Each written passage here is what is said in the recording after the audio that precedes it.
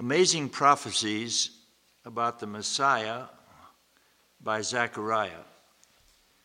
I was reading through the book of Zechariah very recently, and I was very struck, amazed by these precise prophecies about Jesus, particularly about his last few days.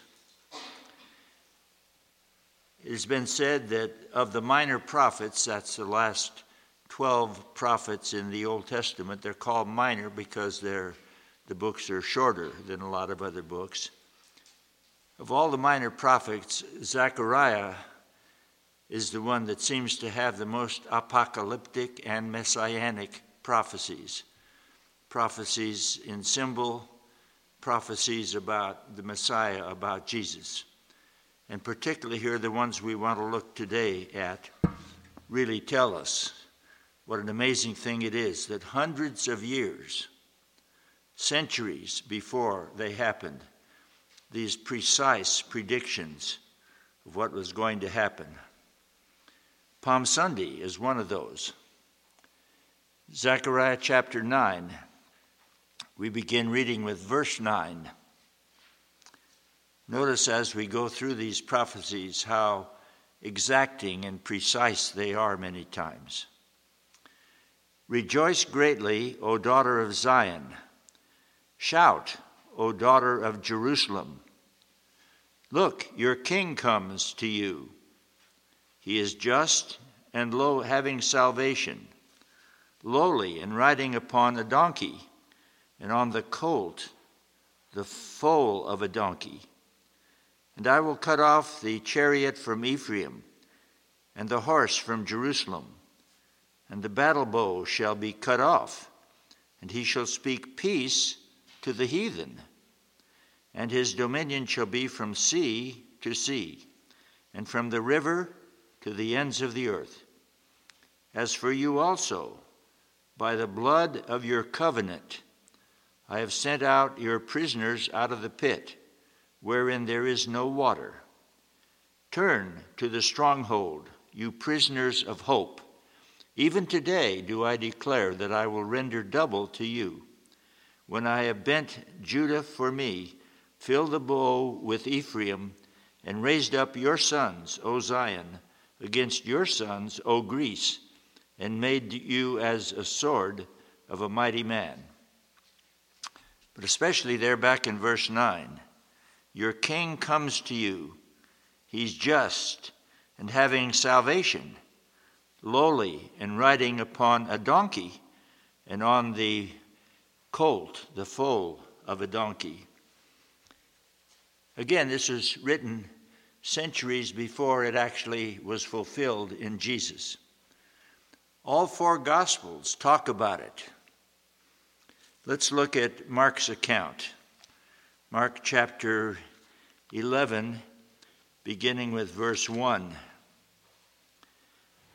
And when they came close to Jerusalem, to Bethphage and Bethany, at the Mount of Olives, he sends out two of his disciples, and he says to them, Go your way to the village over against you, opposite you, and as soon as you are entered into it, you shall find a colt tied, whereon never man sat.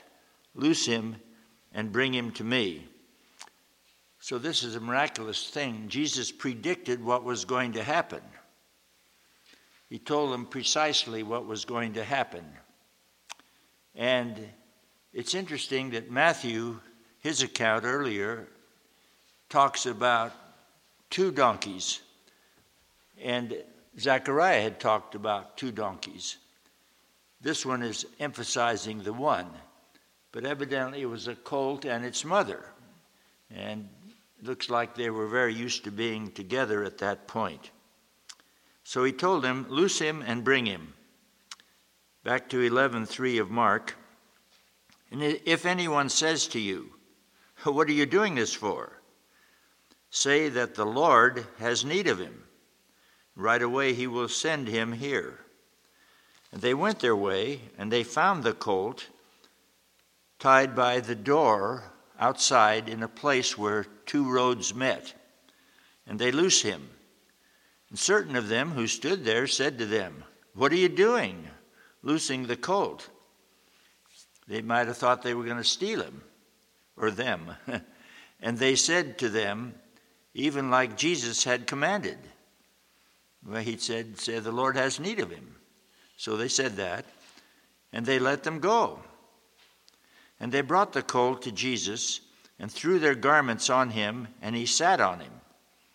And many spread their garments in the way, and others cut down branches off the trees and scattered them in the way. We call it Palm Sunday because part of those branches were palm. We find that out in the book of John, chapter 12, that particular account. So there were palm branches among the branches that they did this with. Palm symbolized victory. They who went before and they who followed after yelled out, saying, "Hosanna," basically means save us, we pray. "Blessed is he who comes in the name of the Lord. Blessed be the kingdom of our father David." Jesus was David's greater son. Jesus was a descendant of David. He was the Messiah, promised to be a literal descendant of King David. So that's what they're referring to. Who comes in the name of the Lord. Hosanna in the highest. And Jesus entered into Jerusalem and into the temple. And when he'd looked round about upon all things, and now the even was come, he went out to Bethany along with the 12. Now, one thing we need to understand about Palm Sunday, about this event, prophesied and then fulfilled. You see, they came down from the Mount of Olives, came across the Kidron stream, and on up into Jerusalem. They were yelling out these amazing things, these acclamations of faith. They were calling him the Messiah, the promised one, the anointed one of God. And what was really happening here? They thought, with this glorious entry, with this great group of people yelling these things, "Save us now, we pray," they thought they were a part of a mob coming into Jerusalem to take over. You see, the Romans had been in control of Palestine and of Jerusalem for many, many years, an occupying foreign force. And they didn't like this. But now they believed the Messiah was here, and he was. And they thought that his great object would be to go on in Jerusalem, take over the city, conquer it, and he would be the king. So they were identifying them with a revolution. They were part of a revolutionary group coming in to overthrow the Roman authority and the soldiers. That's quite a courageous thing to do. But that's what they thought was going to happen. They didn't understand, even though he'd told them several times that he had to go to Jerusalem, he had to die, and then he had to be raised from the dead. Yes, he is King of Kings. Ultimately, he will take over, but not according to their timetable, nor according to their understanding. But this donkey incident, this is prophesied, and this was to happen, and it was miraculously brought about. So Palm Sunday is about victory. Palm Sunday is about King of Kings, Son of David, the Messiah, Son of God. And so we find this first wonderful prophecy that we want to think about. Zechariah 9:9. But also we find a prophecy about betrayal. Let's go over to chapter 11 now of Zechariah. Zechariah 11. We find in verses 10 through 13.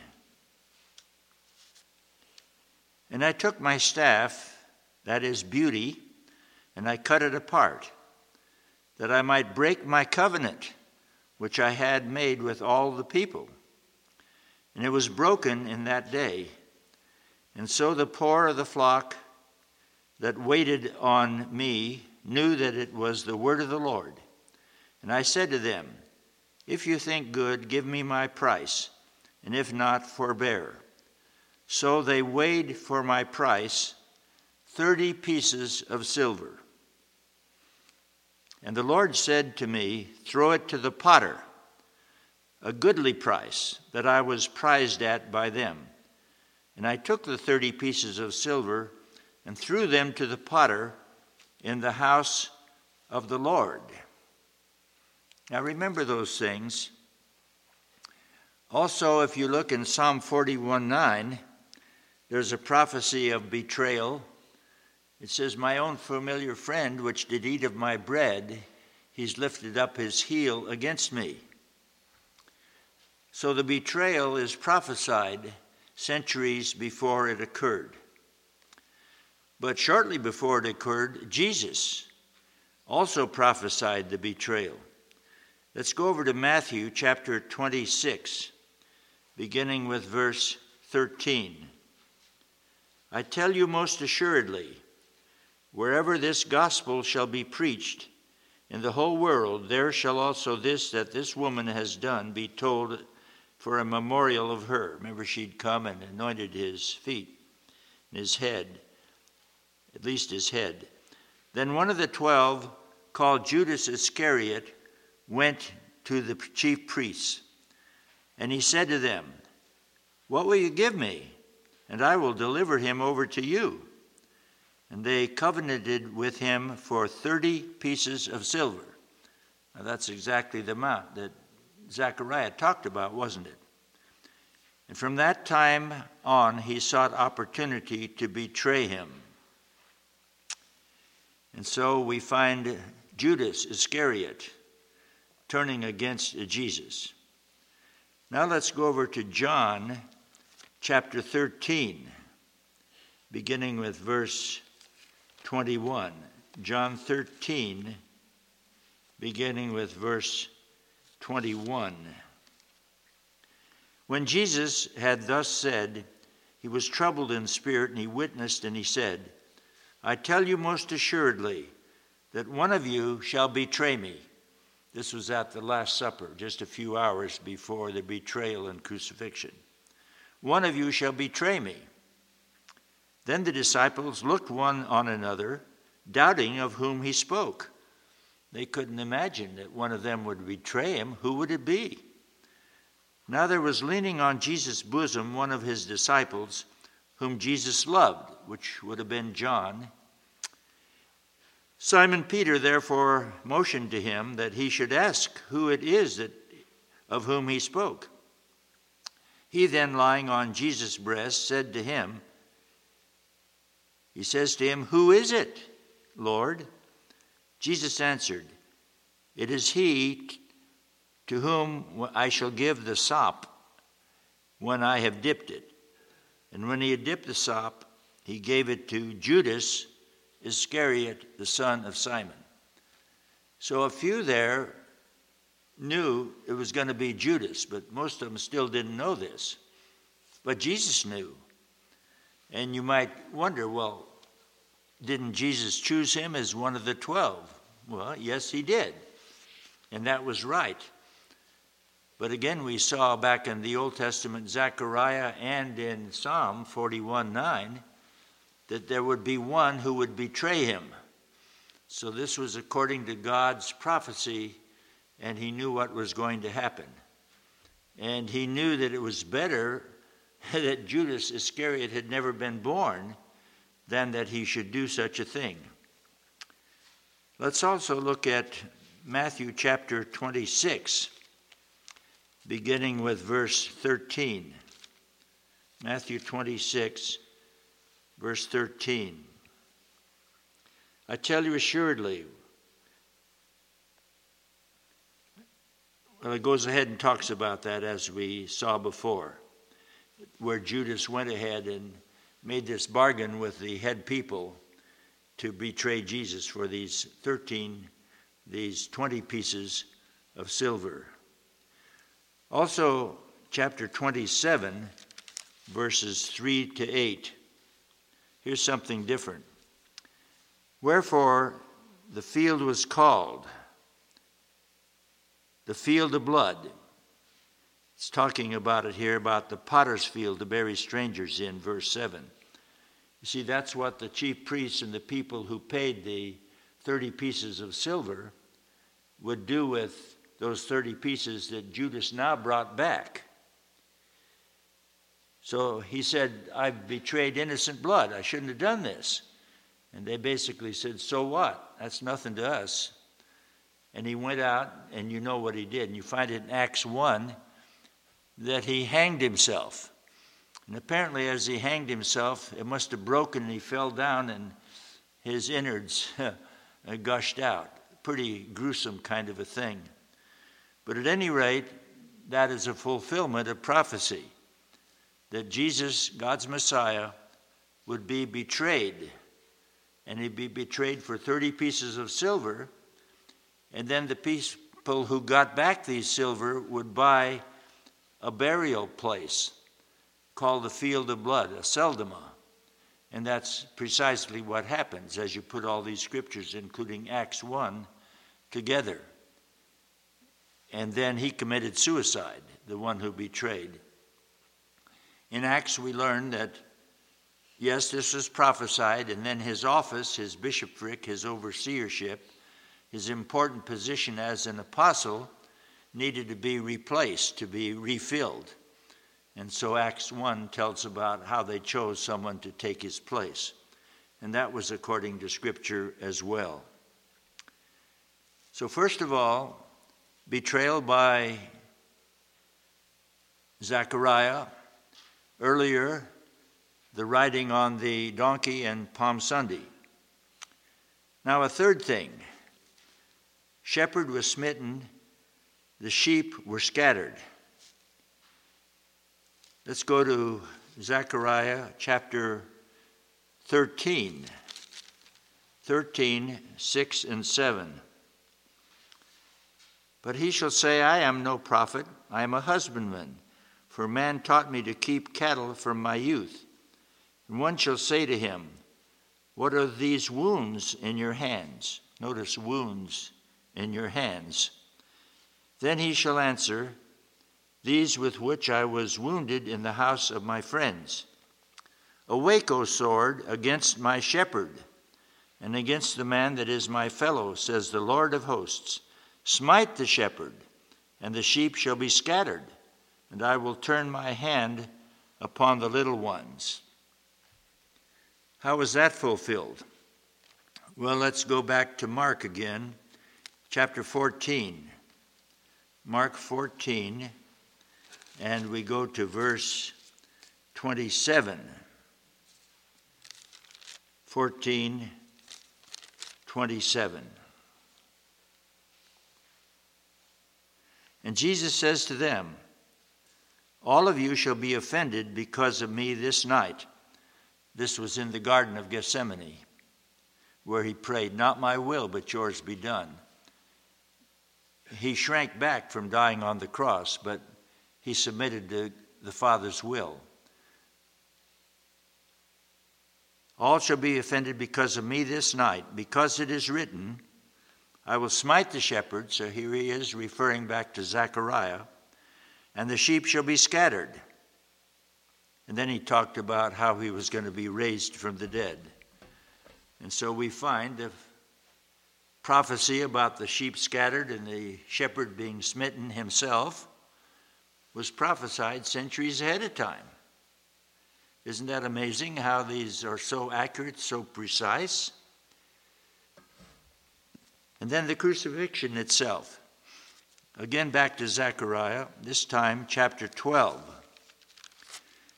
I've memorized many years ago, verse 10. Zechariah 12, beginning in verse 10. Consider this, having been written, again, centuries ahead of time. And I will pour upon the house of David and upon the inhabitants of Jerusalem the spirit of grace and supplications. And they shall look upon me. And who was talking there in the passage? It was Jehovah God who was talking. They shall look upon me. So this is one of the reasons we understand that Jesus is God. Jesus is actually Jehovah too. They shall look upon me whom they have pierced. Talks about being pierced. Well, his hands were pierced, his feet were pierced, and later his side was pierced. And you find that too in Psalm 22:16 about the piercing. They shall look on me whom they have pierced, and they shall mourn for him as one mourns for his only son, and shall be in bitterness for him as one who is in bitterness for his firstborn.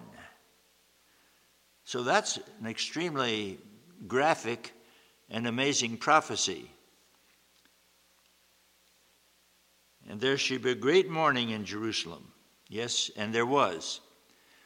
Well, we read about fulfillment of this in John chapter 19. John 19, beginning in verse 32.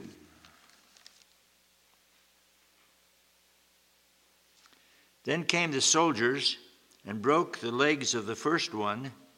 Remember, there were 2 thieves crucified with Jesus, one on each side. They break the legs of the first one and of the other one who was crucified with him, the one on the other side. But when they came to Jesus and saw that he was already dead, they did not break his legs. Now, why would they break legs? It hastened death. Death on the cross was very much ultimately by suffocation. They would push themselves up with their legs and then they'd let themselves go, and they were hanging there. They pushed themselves up. It became hard to breathe, but they'd push themselves up and they could breathe. Then they'd fall back, and this would go on for hours. A very, very painful, horrible kind of way to die.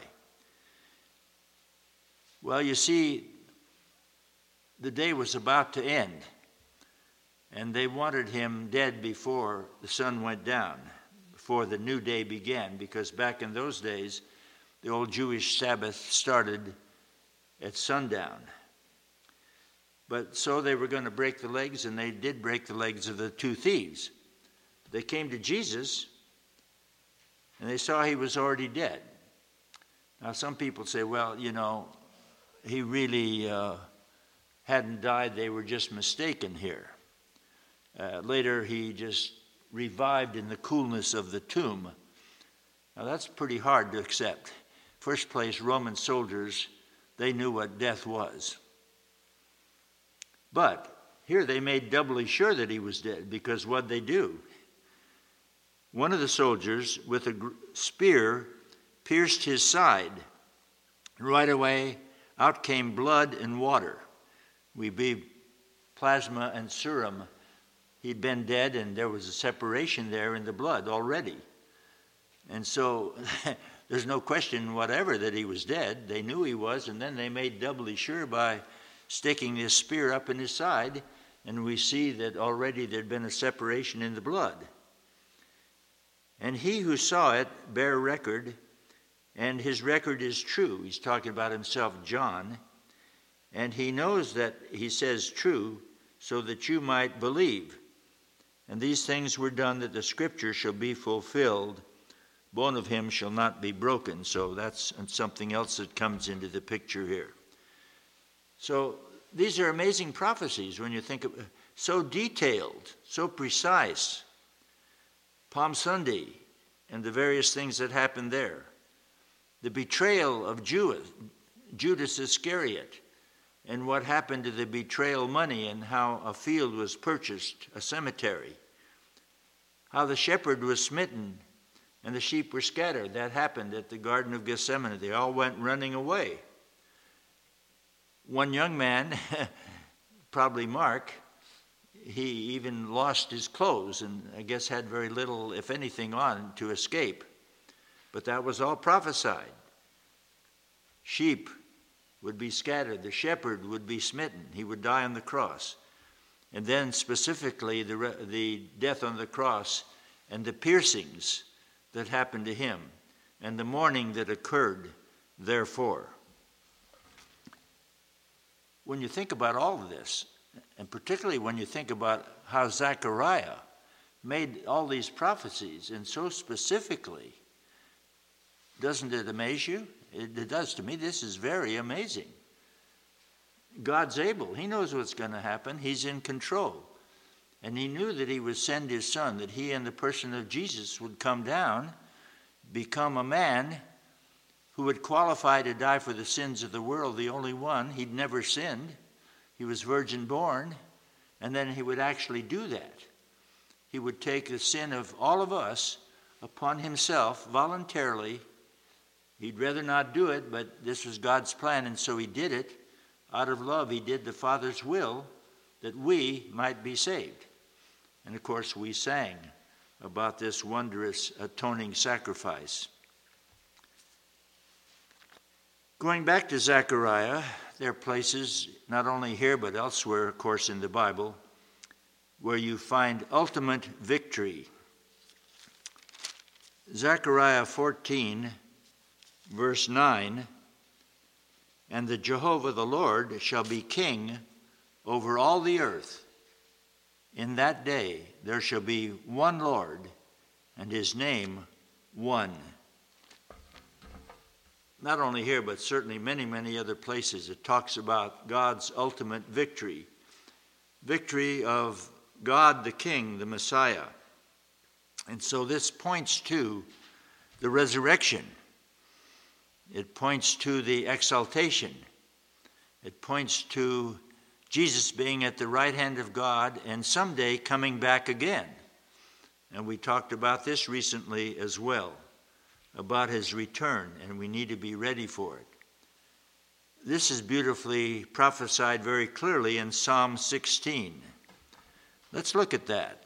This is important. In fact, Peter mentioned this in his sermon on the day of Pentecost, and Paul mentions it. He knew about this too, and so did others. Psalm 16, verse 10. A great psalm, by the way. For you will not leave my soul in Sheol, or hell, or the grave, neither will you allow your Holy One to see decay. A tremendous prophecy. A millennium almost ahead of time. That God's Holy One would not suffer the ravages of decay. And that was true. Yes, he was in the tomb for a while, but the ravages of decay had not yet set in.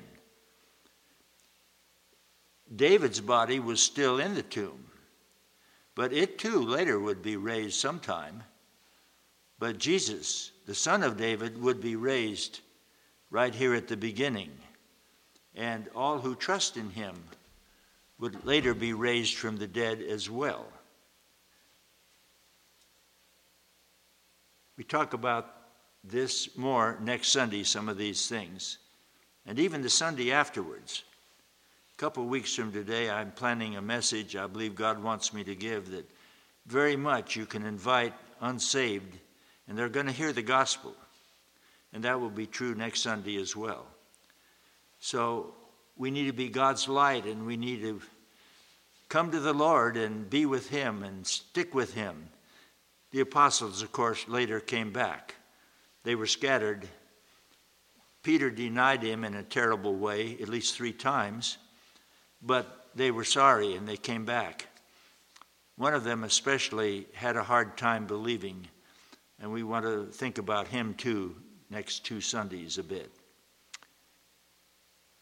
May we pray together.